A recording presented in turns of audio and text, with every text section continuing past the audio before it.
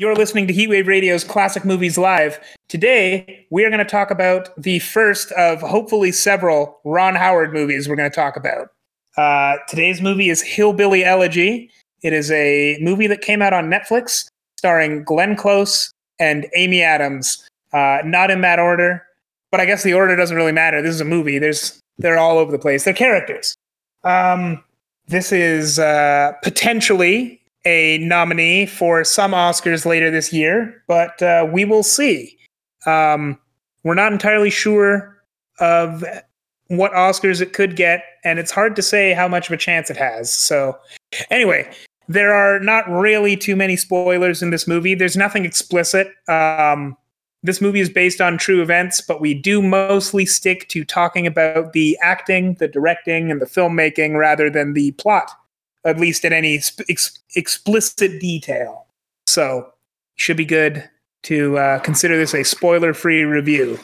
So here is a little bit of music from Hillbilly Elegy. This is something composed by Hans Zimmer, interestingly enough.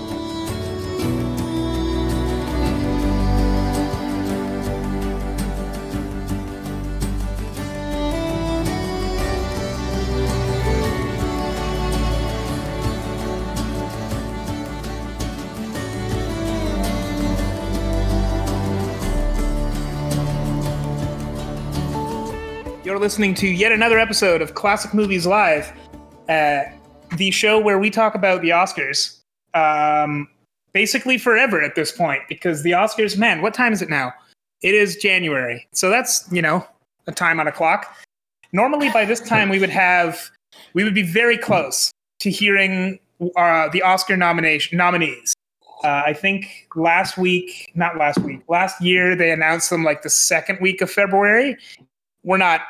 We're still in January, but this week they're not going to announce anything. I think movies are eligible as long as they come out before March, and they're not actually announcing the nominees until middle of March, maybe even April. I don't remember when the Oscars even are this year. It's ridiculous. Yeah, we'll see. Who knows? They might even. I wouldn't be surprised they pushed it back again. I mean, so many movies. Actually, this week, so many movies that were slated to release starting in April and March are being pushed back again to the fall. So I remember pretty unpredictable. Back in March, we did an episode on just the state of movies in 2020. And I remember you were really excited for A Quiet Place 2 to come out, which at that time should have already been out, but had gotten delayed. Yeah, it was literally Christmas. The next week, I think. Yeah, was the date. And then it got delayed until Christmas. And then obviously it didn't come out on Christmas. It got delayed until March. And I think just this week, as of the time of this recording, it has been delayed until September. And we'll see if it even comes out in September. Yeah, I mean, you never know. And it's not just that movie. I think basically all the summer movies were pushed back, except for I think the Marvel movies, but they're probably waiting to do that as well. And also, I wouldn't be surprised. I know that Marvel is really, really hyped on this phase of on this movie phase of theirs. Mm-hmm. But I also wouldn't be surprised if they end up sacrificing one or two of those to the Disney Plus gods. Yeah, it's gonna be really interesting to find out what happens, because I you can tell they really don't want to. They've already sacrificed a live action movie and a Pixar movie, but they really don't want to sacrifice a Marvel movie unless they really have to. So I don't know. I guess we're gonna find out probably in the next couple of weeks, actually, if Black Widow is actually going to come out in May, or if it's pushed back or put onto Disney Plus. Mm-hmm. I think Black Widow is one that they would. I feel like Black Widow is something that the people involved would rather die than put that on Disney Plus. Yeah, there's just so much more than like, because it's like Black Widow has been waiting for a movie for the past, I mean, it's been 12 years now since she was introduced, right? Yeah. So it would kind of be a little like, I understand if they wanted to put it on a streaming service because of the circumstances, but I mean, like, I feel like they don't want to piss off Scarlett Johansson. I mean, And also I feel like it's a kind of a symbolic, like, toss aside if they were to put it straight to a streaming service, you know? yeah, I'm going to say I'm calling it now. If any Marvel movie goes straight to a streaming service of the next ones that are coming out, it's going to be Shang-Chi. I still think they wouldn't want to put that on a streaming service, but that's the one where I can think where I like can see them putting it on there. Shang-Chi is not that's not one that, I mean, I haven't heard that much about it, right? Black Widow has so much hype going into it that it's not going to happen. I don't see Shang-Chi being a huge one, but it also, like, there's not just how big they are, it's like how the story unravels. Like, maybe Black Widow leads, like, they have a post-credit scene or a character that leads into Shang-Chi or one of the other movies. So it's impossible to know. But speaking of streaming services and stuff, Netflix is in a great position to just keep churning out Oscar specific content, I guess is what I would call it, where they are on a streak of hiring successful directors with great casts with a lot of money. Yeah. I think like Netflix is like obviously, I guess obviously they're the first streaming service ever to win an Academy Award back, I want to say 4 years ago, for a documentary. But and that was back when like streaming services were not taken seriously at the prestige television and Academy Award movie level. But like, realistically, when the Academy Awards are announced this year, there is a good chance that up to the majority of nominees will be from streaming services, and many of those will be from Netflix. Yeah, and I mean, like, I think that's just further, like, I feel like Netflix is actually just gonna get a ton of movies, like, especially, like, I don't know if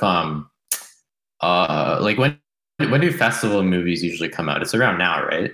Because they're going for the Oscar push.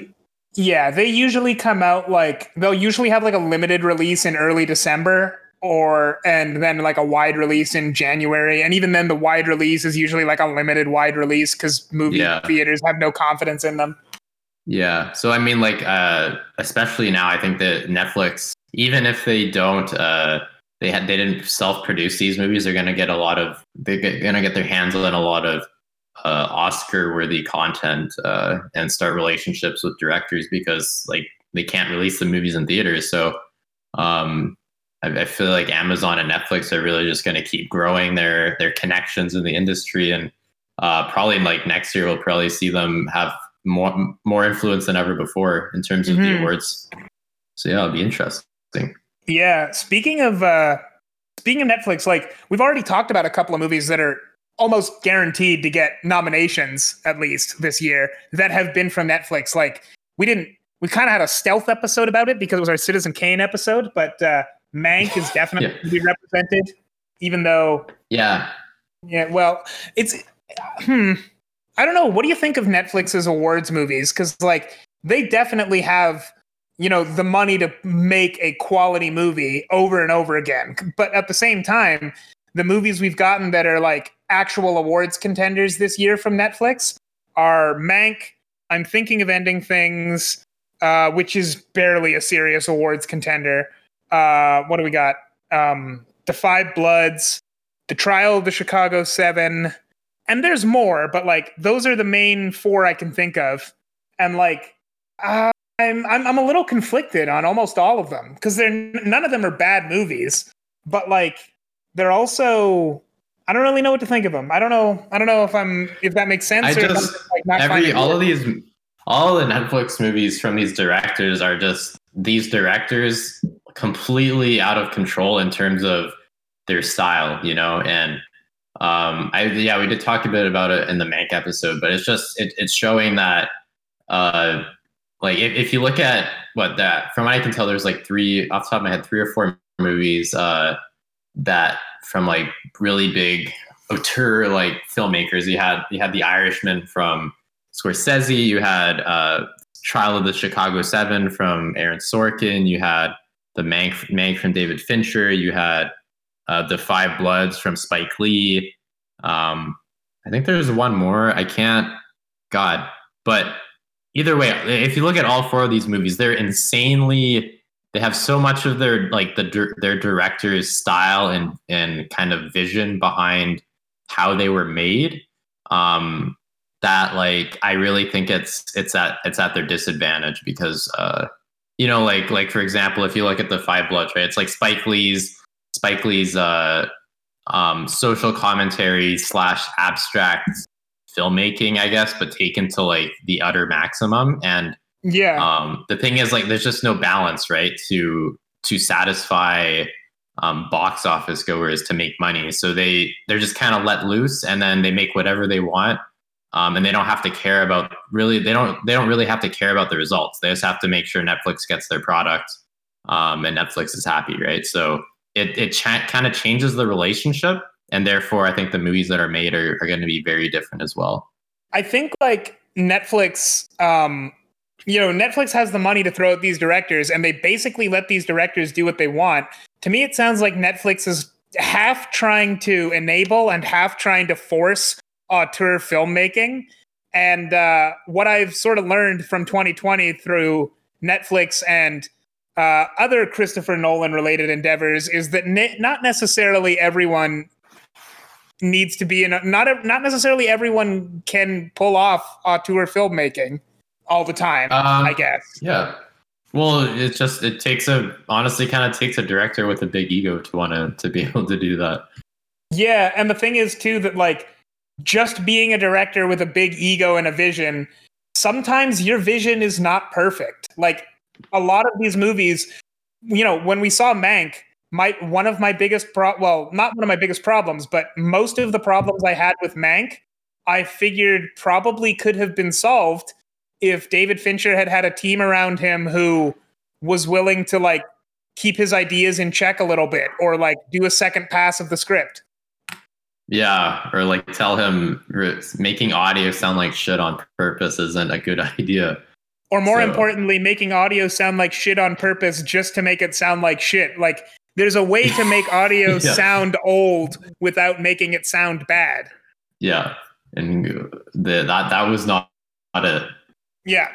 So that's unfortunate. But I guess today we're kind of talking about a weird in-between movie where we have a sort of amazing director directing what seems to be kind of oriented towards the Oscars. And can you tell us what that movie is? Yeah. Today we're going to talk about Hillbilly Elegy, which is almost like if Netflix is really trying to do auteur filmmaking, or if they're really trying to force auteur filmmaking, this is a weird one because Ron Howard is at least the way that I know Ron Howard, who's the director of this movie, he is one of the all-time great studio directors. Like if you have an idea, if your studio is there and they've just acquired a script and you want this script to work out and you just want like a movie that's going to please the people that read the book and also just be generally good to watch, and there's going to be no problems with any notes that you give people, you hire Ron Howard, and Ron Howard gets it done. His movie is like the movies he's made in the past have all been good, but like a lot of them just kind of aren't special. And he's very good with working with studios. Mm-hmm. So it's weird that we get this movie that like isn't really him working with a studio. This is kind of a Ron Howard production. And it's only weird. It's weird to think about because Ron Howard is not the kind of dude who makes Ron Howard productions, as weird as that sounds. Yeah, well, I don't really know what a Ron Howard movie is, other than it's normal, if that makes sense. Yeah, that's the hardest thing is I do think that Ron Howard has a specific style, and I recognize that style. but I couldn't really describe it because, like you said, it's just normal. Like if you look at Solo, does that really feel like a Ron Howard movie? A little bit, but mostly it just feels like a normal movie that doesn't have anything special about it. Yeah, other than like how it was weird because it was kind of shot like pretending to be Zack Snyder or something, or maybe not Zack Snyder, but had very poor lighting, and it was like an odd kind of artistic choice that didn't feel very Ron Howardy, but it was like the only thing that kind of felt unique about that movie was how dark it was for some reason.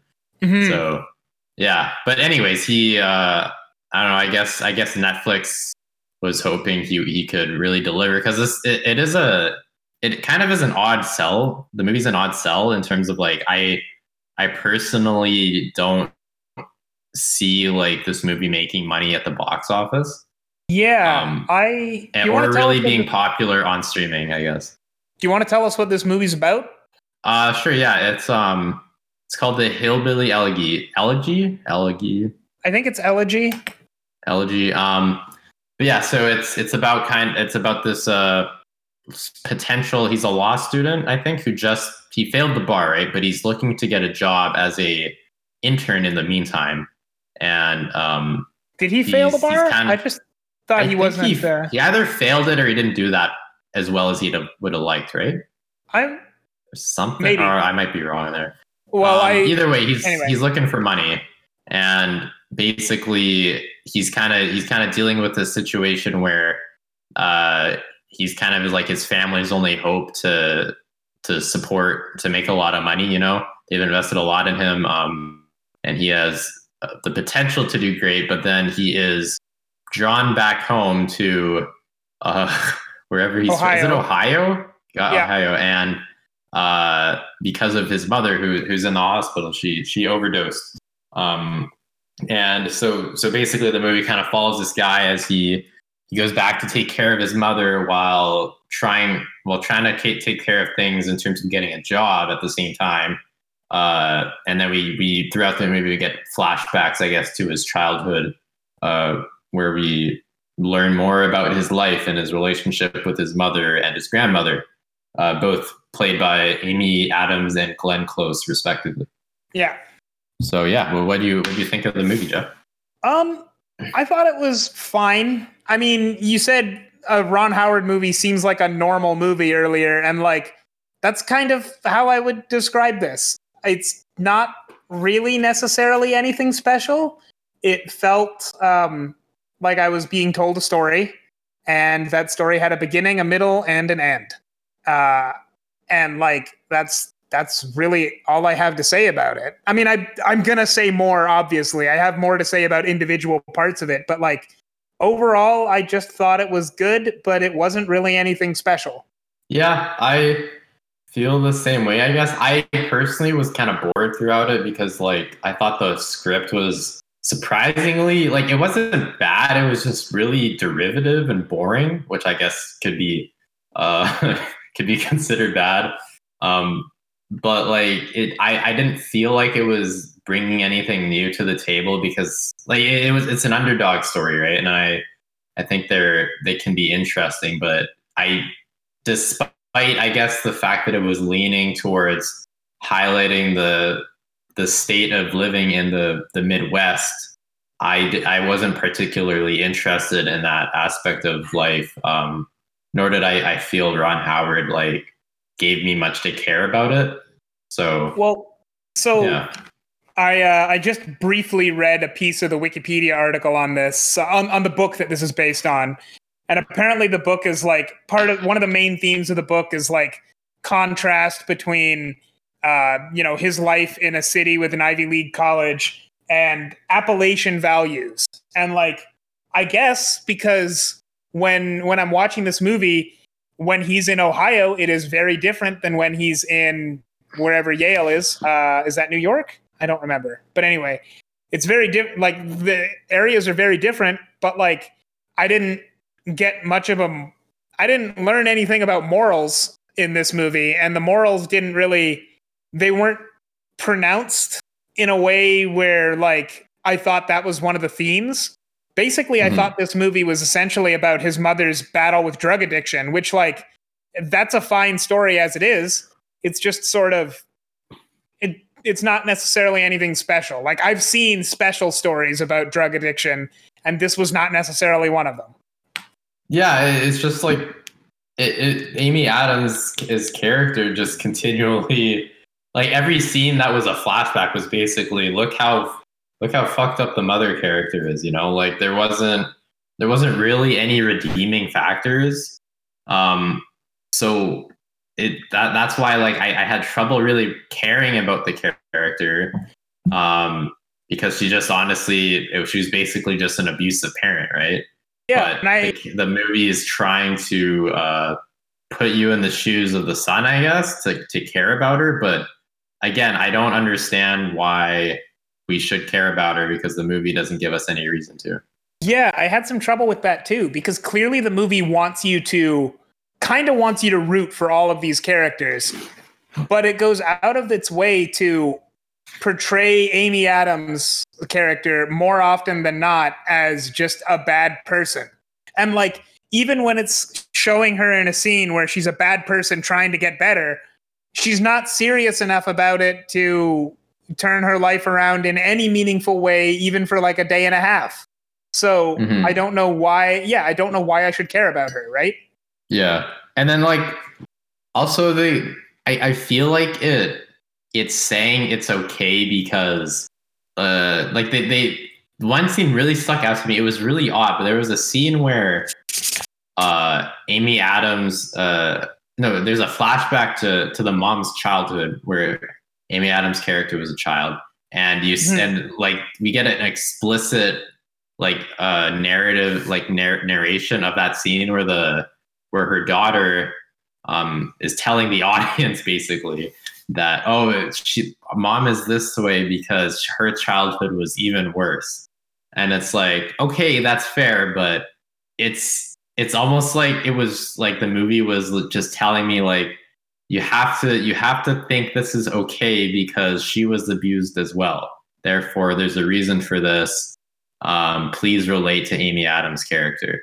Which, if that is what the movie is saying, that's a bad lesson. Like, yeah, I'm just going to say this for all of our people that are listening. If you are in an if your relationship with people in your household is abusive, you don't have to put up with it just because their relationship when they were much younger with their household was also abusive. Hot take, yeah, I know. It was just a really weird message, especially because, like, it wasn't said in like a subtle way. It was just shoved in your face. And again, I don't think that would have been a terrible thing to have if it was more subtle. But then also, like, there were other reasons for why I could believe that we should care about Amy Adams, you know. But those never came up, so that's it's not creepy. But then also the problem is Amy Adams is like kind of the center of the story too, in terms of she feels like the main actress because she's the top billed actress she's the top billed actor, I guess, in general. Yeah. And also, like, she's definitely the one with the most like focus / I guess character arc, even though there isn't one. Yeah. And you know, she's on the poster and everything. Like, the main character of the movie, I don't know his name or the actor's name because it seems like they chose an unknown guy. Which he's not a complete unknown, but he's pretty close to being a complete unknown. Yeah, but he wasn't on the poster. And other than Amy Adams, he kind of had to carry the movie. But it's kind of like they hired someone who was not that great at acting on purpose to balance it out or something, or make it relatable. Because, like, I mean, I don't think he's terrible or anything, but I didn't really care. He had no charisma, so I couldn't really, I didn't really fall in love with the character at all. And the acting chops themselves were not good enough to carry a movie like this, where, you know, the plot is pretty stagnant. So again, this is like a character piece. Yeah, I think it's a little weird because like his story is officially the story that the movie is playing is like following, right? But I mean, as you already said, Amy Adams is basically the center of this movie. But I guess what bothers me about that is that Amy Adams' character, as far as I'm concerned, doesn't really have a character arc that goes anywhere. More important, like I guess she has a character arc. More importantly, she doesn't have character progression. She starts out the beginning of the movie basically as an abusive mom, and she ends the movie as the same thing. As so an like abusive mom, yeah. Yeah, and there's plenty of stuff that happens in between. There is some individually great acting at work in between, but her character doesn't change much over the course of the movie. So if that character progression isn't there, why is she the heart of this movie? Because that basically just seems like the movie is wasting our time. Which, I mean, it isn't entirely, but like, if I'm watching a movie about a character, I want something to happen. Yeah, especially because like there's no other character arc in the story. I think there's one. I guess his name's JD, right? The main guy. JD. So JD, like he kind of has an arc, but the thing is, like half the movie's flashbacks, right? Right. And we're kind of. I think part of what I guess the script was trying to do is make us interested. Oh, how did this young Ohio kid who was had an abusive childhood grow up to be so successful, right? But we also don't really get that story. Like we get bits of it, but for the most part, it's just the son getting abused. And then we also, I don't really care how he got better, because I can just kind of fill in the gaps, if that makes sense, right? Like I understand if you go to university, if you're going to a university, I think he's going to like, I don't know, I think it was like an Ivy League school. Yeah, it's Yale.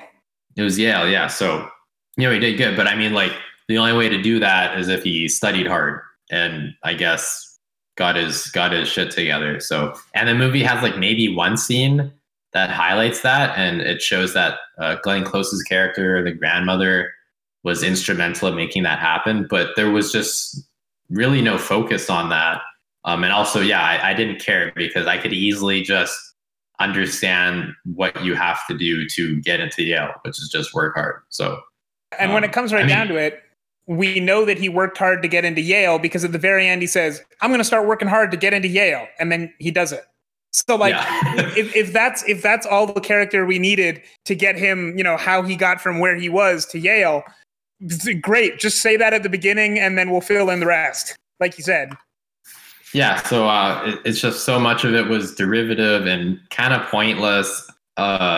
Even though like I kind of understand what they were going for. I feel like I've seen a movie like this before, where they interweave back and forth between the past and the present. But I don't think it was really important for the narrative, because I feel like when you do a movie like that, each scene should kind of feed into the next, right? Like, oh, you show this scene, this flashback scene, because this leads into a scene that we get in the present where it kind of ties into what's happening in the present, and we're getting that. But even that is just like, it's not really there. It feels like everything's just kind of random and doesn't. There's no build up between the scenes. Just scene, abusive scene, future scene, abusive scene. Like, not much reason to end up doing it that way. Yeah. So I guess, which is unfortunate. I mean, kind of the long and short of what we're saying here is, I don't think that this movie has a serious chance at a directing Oscar, or a screenplay Oscar for that matter. I just don't think there's enough interesting stuff there. Yeah, like at all. I also want to say quickly, I guess the directing was pretty meh, and it felt kind of cheap too.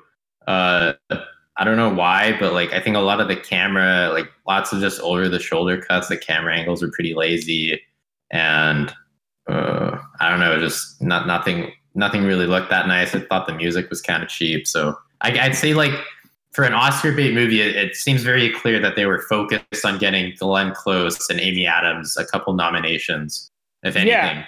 And I think like they're definitely worth talking about because Glenn Close and Amy Adams are not only the people on the poster, but easily the highlights of this movie, as far as I'm concerned.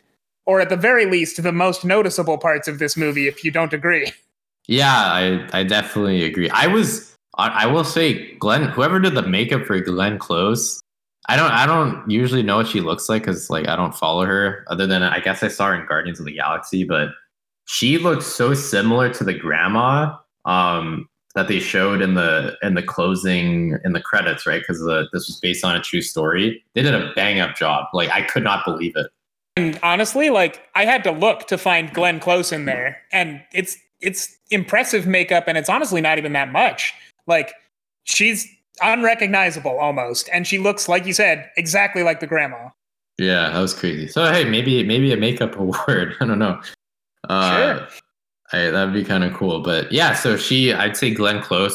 I personally thought she was the better actor overall, just because it was a much more nuanced performance. Yeah, I was looking for the word to say that's exactly it. Her performance was very good, very nuanced. She felt like a real person. Not that Amy Adams didn't, but she was it was a very high energy performance. And like, she was just kind of very crazy all the time, which worked with her character, but it was a bit much. Yeah, I agree. It was especially just because it was such a focus of the movie and we kept coming back to it. It was just really tiring. And I guess despite the fact that like, I guess she pulled it off in terms of acting, right? There just wasn't any depth to the acting. It was just like, oh, like I'm crazy. I didn't feel like I was really seeing any layers to the performance or I think sorry, go ahead. Oh, I was going to say, I think ultimately, we already said this, but I think, we already said that like the character arc was sort of lacking for Amy Adams's character. And to be honest, I think that the acting detracted from it a little bit, or maybe even a lot, because any individual scene of Amy Adams is at least fine. Some of them are like actually spectacular. Some of them are clearly chewing the scenery, but like any individual scene is fine. But what it is it's like her being crazy, like over and over and over again. And that's in every scene. So because she's always hitting that performance, like if there is a character arc there, you don't get it because all of her scenes are her in the exact same temperament as in the last scene. Or I guess her character is sort of implied potentially to be bipolar. So like sometimes she's happy mom and then she'll go immediately to very upsetting. And like you have that so much that it detracts from any character arc there could be. Where with Glenn Close, like her character actually has character progression throughout the whole thing because the performance is much more reserved and nuanced and like doesn't try to be dialed up to 10 all the time. Yeah, I think it just helped me.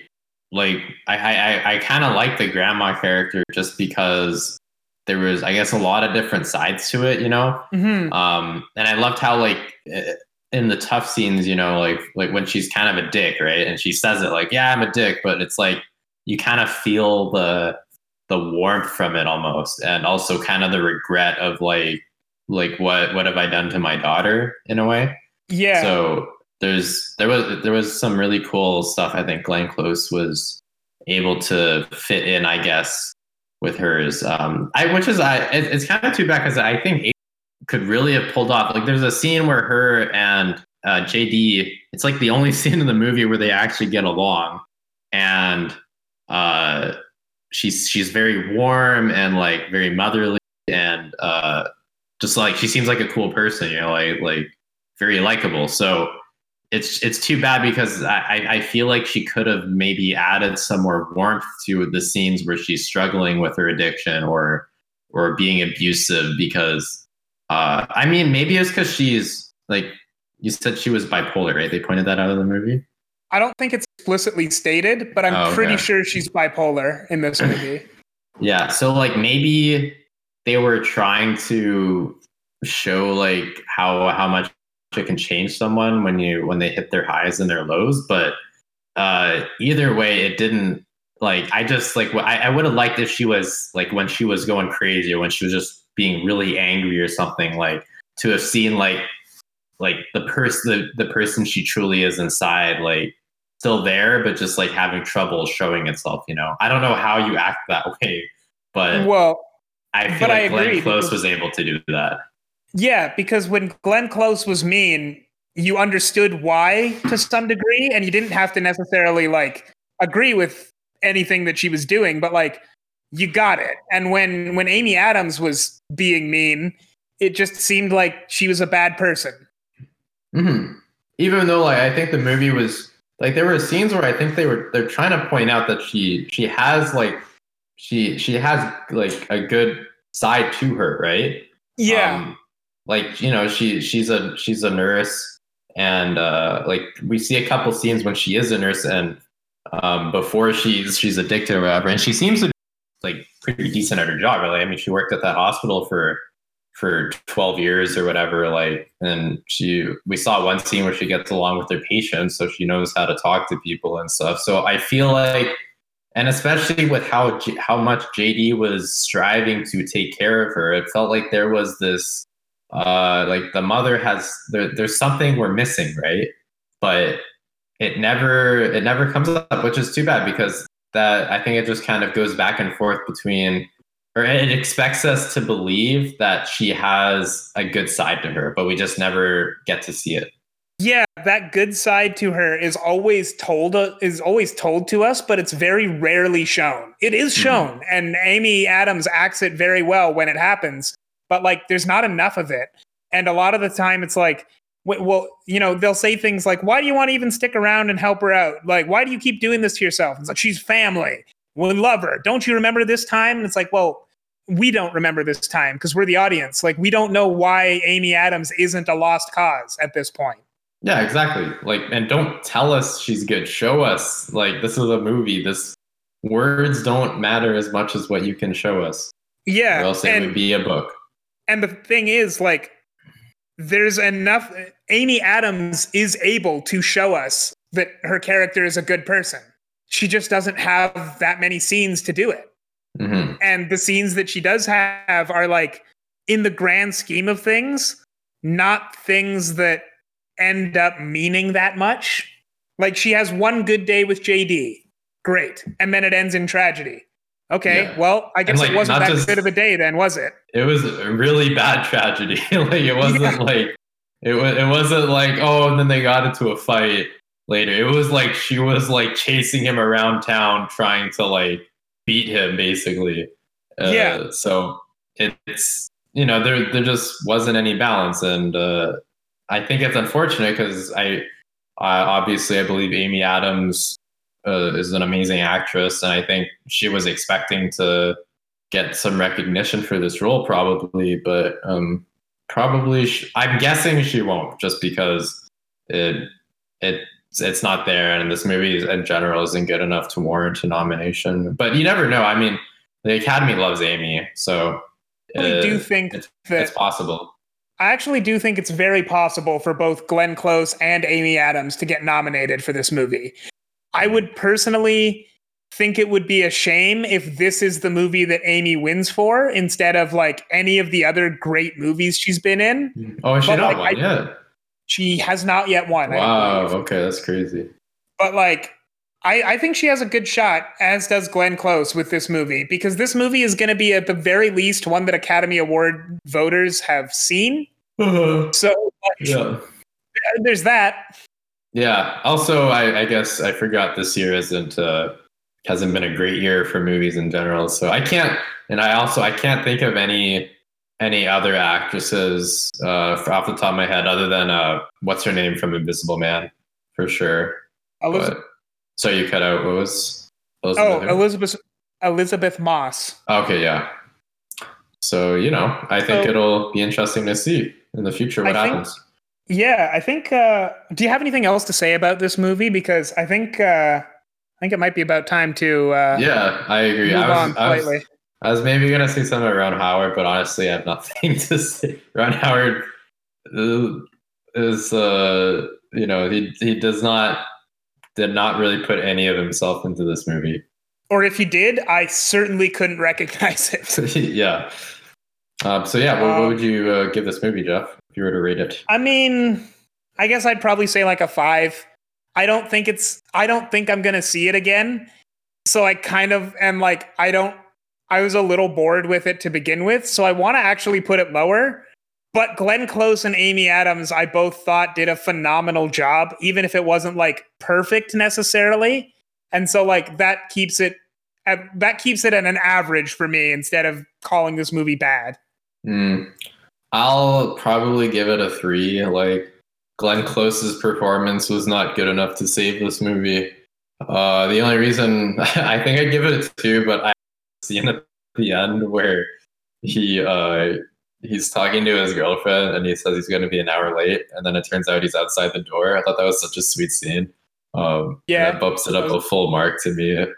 Wow. Yeah. I thought it would have been funny if like she never got up and like didn't do anything. She's like, okay, I'll go tell them, and then she just stayed at home. It would have been so awkward. But yeah, I thought that was a sweet scene. And honestly, actually, I just want to say quickly, the chemistry, they had pretty good chemistry between the two, I guess, love interest characters technically. And I don't know, I thought it was like a sweet look at the only, I guess, mature relationship in the entire movie.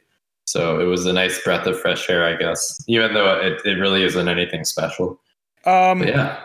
Yeah. What are we going to talk about next time, I guess? Well, so now we've talked about a current movie that could get Oscar nominations, and like I don't know if it will. I think it does. I think it is a real contender in a few categories, basically the acting categories. But this is not necessarily a strong contender for very much. This was not a Best Picture nominee. I can tell you that already. I really hope it's not.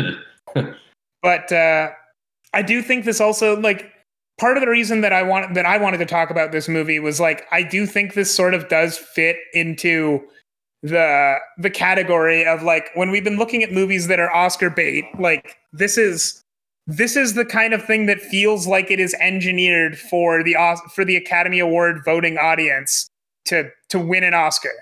I don't know that it is, but like it has to me all the elements that make up that kind of a movie, right? And I don't think it necessarily worked out, but I guess we'll see when the nominations are finally announced. But I think next time we talked about this, and we're going to go for a movie that was also I have not seen this movie, but from everything I've heard, it was like specifically constructed to get Oscars, and it did really well. We're going to talk about a movie from, I think it's 2005, which is an extremely notable year with the Oscars. If I'm getting that right. This movie is Crash. It cleaned up.